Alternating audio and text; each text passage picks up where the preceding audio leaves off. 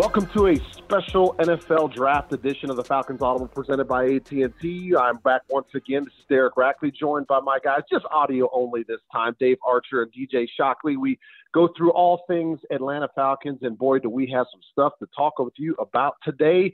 Yes, that's right, the 2021 NFL Draft. The first round has just wrapped up, and with the fourth overall selection in the 2021 NFL Draft, the Atlanta Falcons select tight end Kyle Pitts out of Florida. So let's get some instant reaction to this selection. I'm going to start with my man Dave Archer because he went ahead and had his own draft board set up for this year, and I heard him right before we got started talking about where he felt like Kyle Pitts fell on his draft board. Dave, what is your reaction to the pick?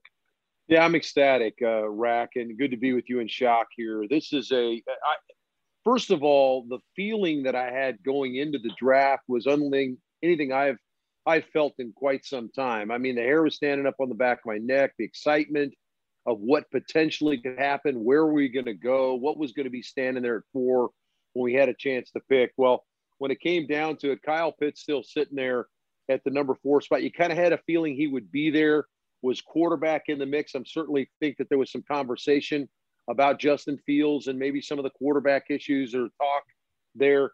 But Kyle Pitts was rated number 2 on my board of the best players available, right behind Trevor Lawrence.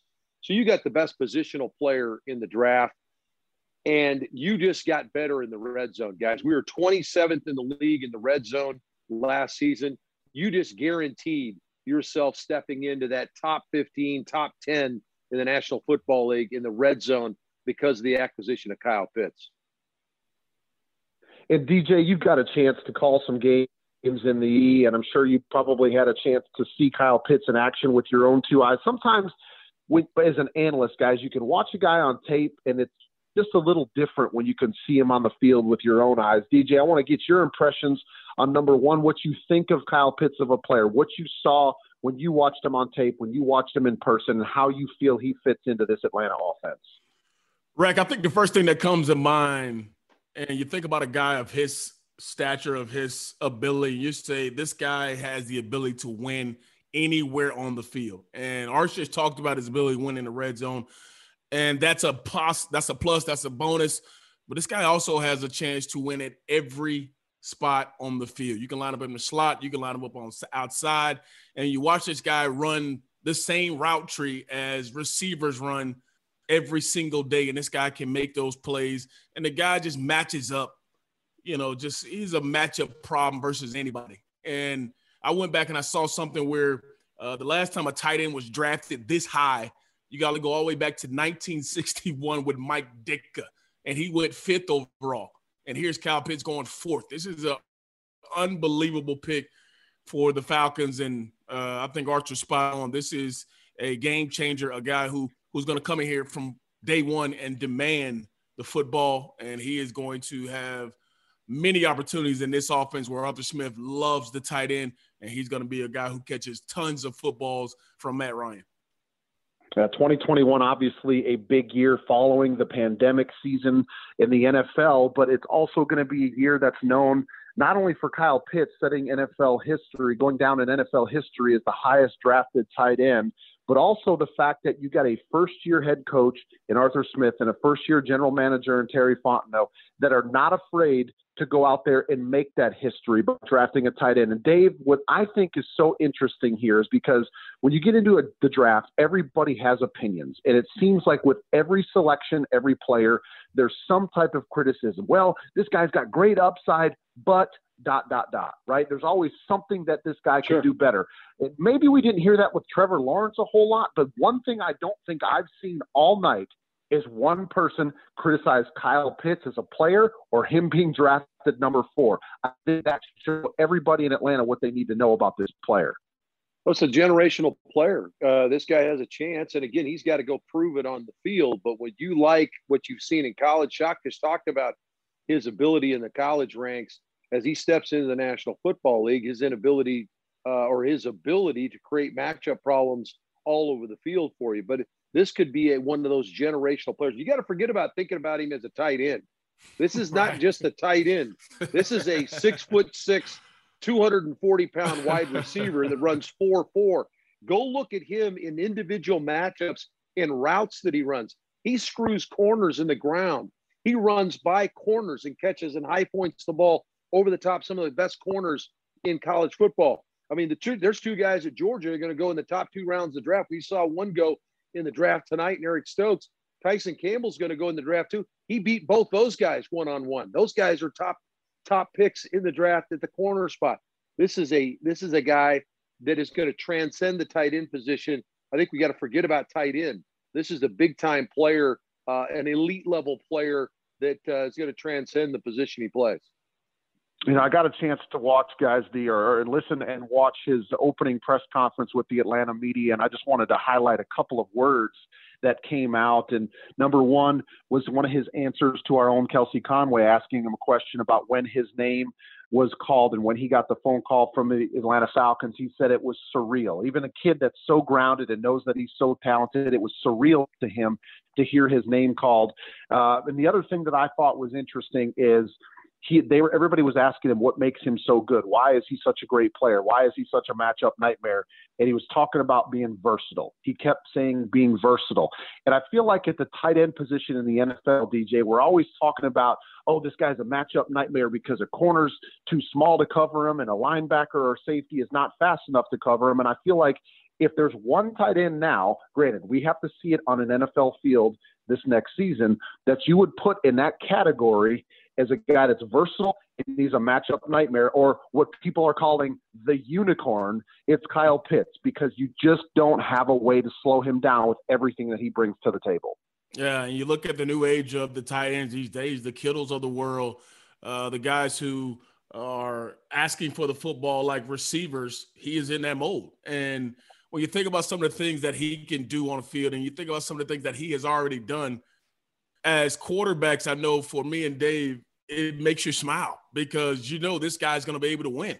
This guy understands coverages. He understands how to use his body. He understands how to use that big 6'5", 6'6" frame when he going against a linebacker, going against a safety, going against a corner, or knows how to set up certain routes. Those are certain things that you just don't see.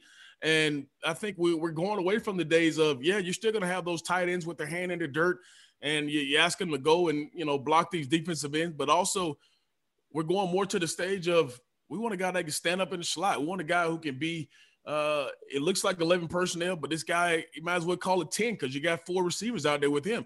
It's going to be fun to have this guy line up all over the place and you not know where the football can go. Because in this Arthur Smith style of offense, he's going to give you an indication if it's man or zone, and Kyle Pitts is going to be that guy.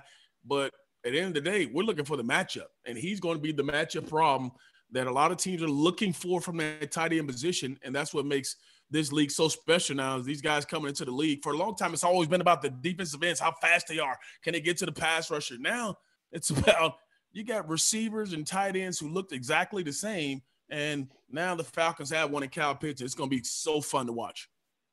Yeah, DJ, you're talking about the style of offense from Arthur Smith, and he's a very tight end heavy, loves the tight ends, and there's been a lot of talk, obviously, about Kyle Pitts joining this offense with the complement of other skill position players, the Calvin Ridleys, the Julio Joneses of the world.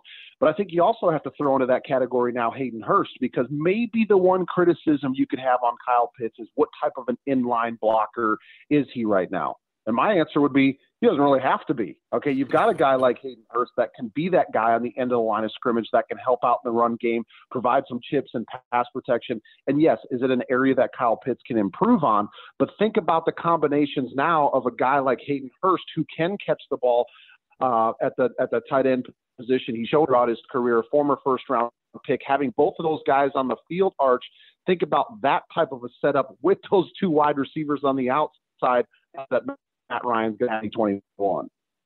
Well, it certainly puts you in a situation, Rack and Shock, where you are in a run set with 2 tight ends on the field. But then, as Shock just said, and Hurst adds to this mix, Hurst runs as well as a lot of receivers do as well. So you've got 2 guys that can get vertical in that tight end position, as well as Ridley and Jones on the outside, or Gage in the game, whoever might be in the game at the receiver spot.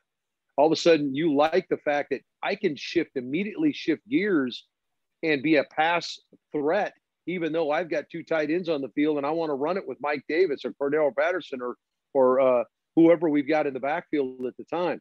I thought that was really cool to hear Pitts say when he was interviewed right after being taken by the Falcons. He talked about surreal, and you mentioned that.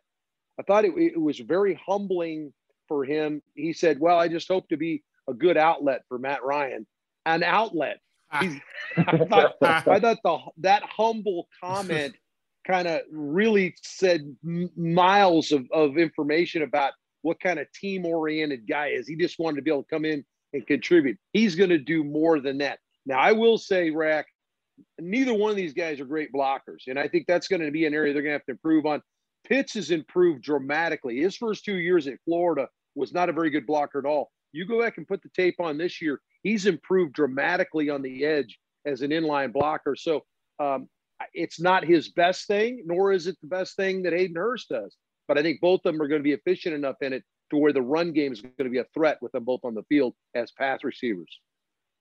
Yeah, I think it's definitely some smiles going on in the Falcons building. One being Arthur Smith kind of going to be putting his fingers together, figuring out what he's going to devise to have this new weapon on offense. And also Matt Ryan, maybe a sigh of relief for him, knowing that he's got another really, really talented skill position player and weapon out there offensively for them to move the football down the field. And as you mentioned, Arch, to start this thing out, a big-time target for him in the red zone. One of the things that Kyle Pitts talked about in his press conference, and that kind of along that humbling thing, Dave, that you were talking about, was learning from Julio Jones and picking his brain as far as how he attacks defenses, gets open, and becomes such a threat downfield.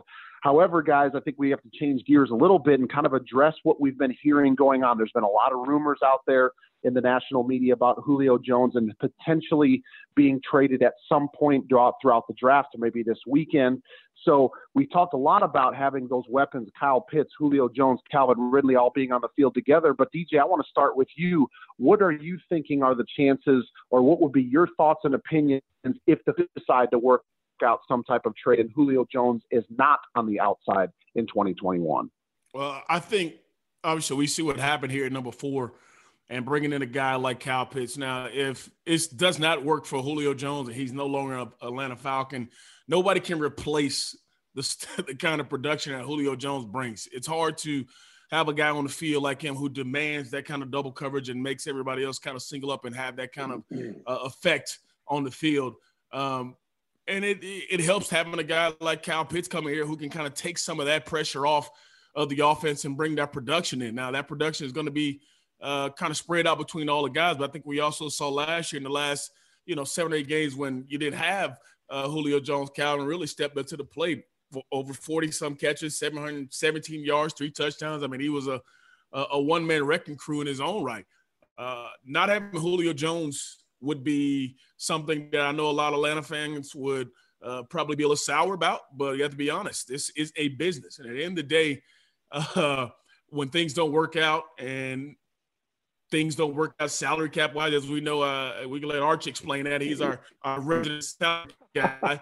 But obviously things in that part of the world absolutely have to be worked out. And if a guy, not because of what he's done on the field, but because of that salary, doesn't work out for you, then obviously you got to find a way to move on, and then you try to replace those guys. So this is a interesting situation that still has to play out, and everybody's still waiting to see what happens. But one way or another, I know Arthur Smith and Terry Fontenot going to do what's best for the Atlanta Falcons organization.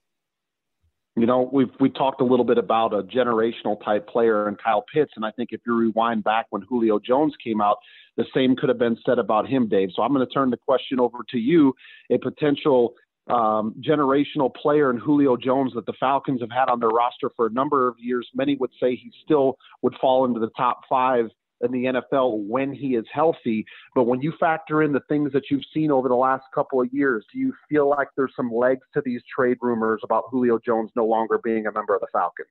Yeah, I think there is, Rack. And I think that when you begin to look at what Terry Fontenot's talked about, where nobody is above reproach, this is going to be one of those scenarios where they're going to evaluate every opportunity. The Falcons are over the cap right now. To be able to sign their rookie draft class, from what I understand, they need about $11 million. They don't have it. A post June 1 trade of Julio Jones would free up $15 million. I mean, that's a real fact. That's something that's going to have to be considered. The thing about this thing, and Shock mentioned it, business is business. It's one thing to get sentimental about players, and Julio Jones will have some. I've called every game of his career.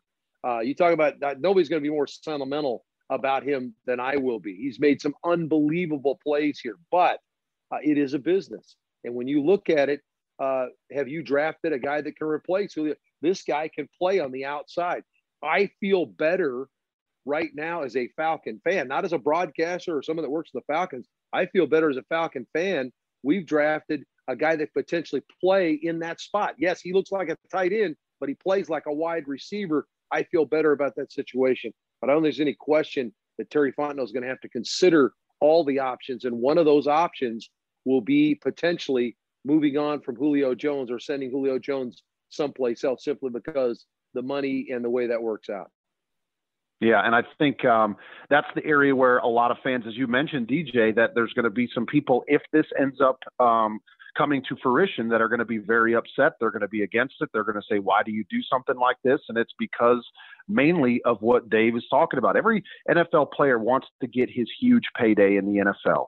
And Julio Jones got his huge payday in the NFL from the Atlanta Falcons. But at some point, it's going to end up strapping the organization as far as getting better and making it more team friendly. That's part of the reason why the Patriots did so well for so many years. Is Tom Brady took a whole lot less money per year than he probably could have, what he's worth, but he was able to spread that out and allow them to bring in more quality players, and they had so much success doing it. And maybe that's going to have to be the new mold for Atlanta as it sits right now with the salary cap situation. For them to add more players to make this team better, they may have to move on from one number 11 that's done so many great things for this organization. Obviously, time will tell, but we'll see whether or not Julio Jones is going to be in the mix and be on the field next year, along with Calvin Ridley and Kyle Pitts and the rest of those skill position players. All right, guys, in closing, we just got finished with the first round. We added one really good player to the 2021 roster for the Atlanta Falcons. I want you guys to look ahead, DJ. What do you expect to see in the next couple of rounds going on? We're going to get back with rounds 2 and 3 starting tomorrow or tonight, depending on when you listen to this one. DJ, what are you looking forward to seeing from the Falcons? Well, obviously, there are a couple of needs that I think the Falcons must address. One, obviously, in a system where Arthur Smith wants to be able to run the football, finding another running back, I think, is another key spot to be looking for in the second and third round. And also, I think you got to go and find you a corner. Obviously, a couple really good corners. Well, actually, 3 corners went in this first round. And J.C. Horn, Patrick Surtain, Caleb Furley are all guys who are quality players who absolutely will look good in a Falcon uniform, but these are still needs that I think the Falcons have to go out and address. And I think a guy like a Richie Grant from UCF or a Asante Samuel Jr. out of Florida State, I mean, guys who fit the mold of what they want to do on the defensive side of the ball with DNPs and be versatile and have guys who can play multiple spots is something to absolutely look for in the second and third round. So I expect the Falcons probably to be more defense heavy here in the second and third round here on Friday and see what happens. Yeah, Dave, there was a part of me that was thinking, would Atlanta try to get back into this first round at the tail end of it and see if they could take a run at Najee Harris or Travis Etienne? Those guys ended up going back to back. Najee Harris to Pittsburgh at 24. Jacksonville gets Travis Etienne at number 25 to pair up with his quarterback Trevor Lawrence. Probably a little bit too much for Atlanta, but I was thinking the running back need in the backfield for Atlanta, those two guys would have fit the bill. But what are you looking for to see on Friday in the next couple of rounds, or maybe even throughout the rest of the weekend, for the Atlanta Falcons to help continue to bolster their roster? Well, guys, the guy I like at running back is Javonte Williams, the kid out of North Carolina. He is a battering ram, tackle breaking monster. So I think he's still out there and available. I'm looking at edge rushers, guys. I'm looking at guys who are going to fit what Dean Pease wants to do from a versatility standpoint, morphing from 3-4 to 4-3. The ability to have an edge guy that has the versatility to stand up, put his hand in the dirt. Looking for guys like Joseph Osai, Azeez Ojulari from Georgia still out there. You also have Ronnie Perkins from Oklahoma.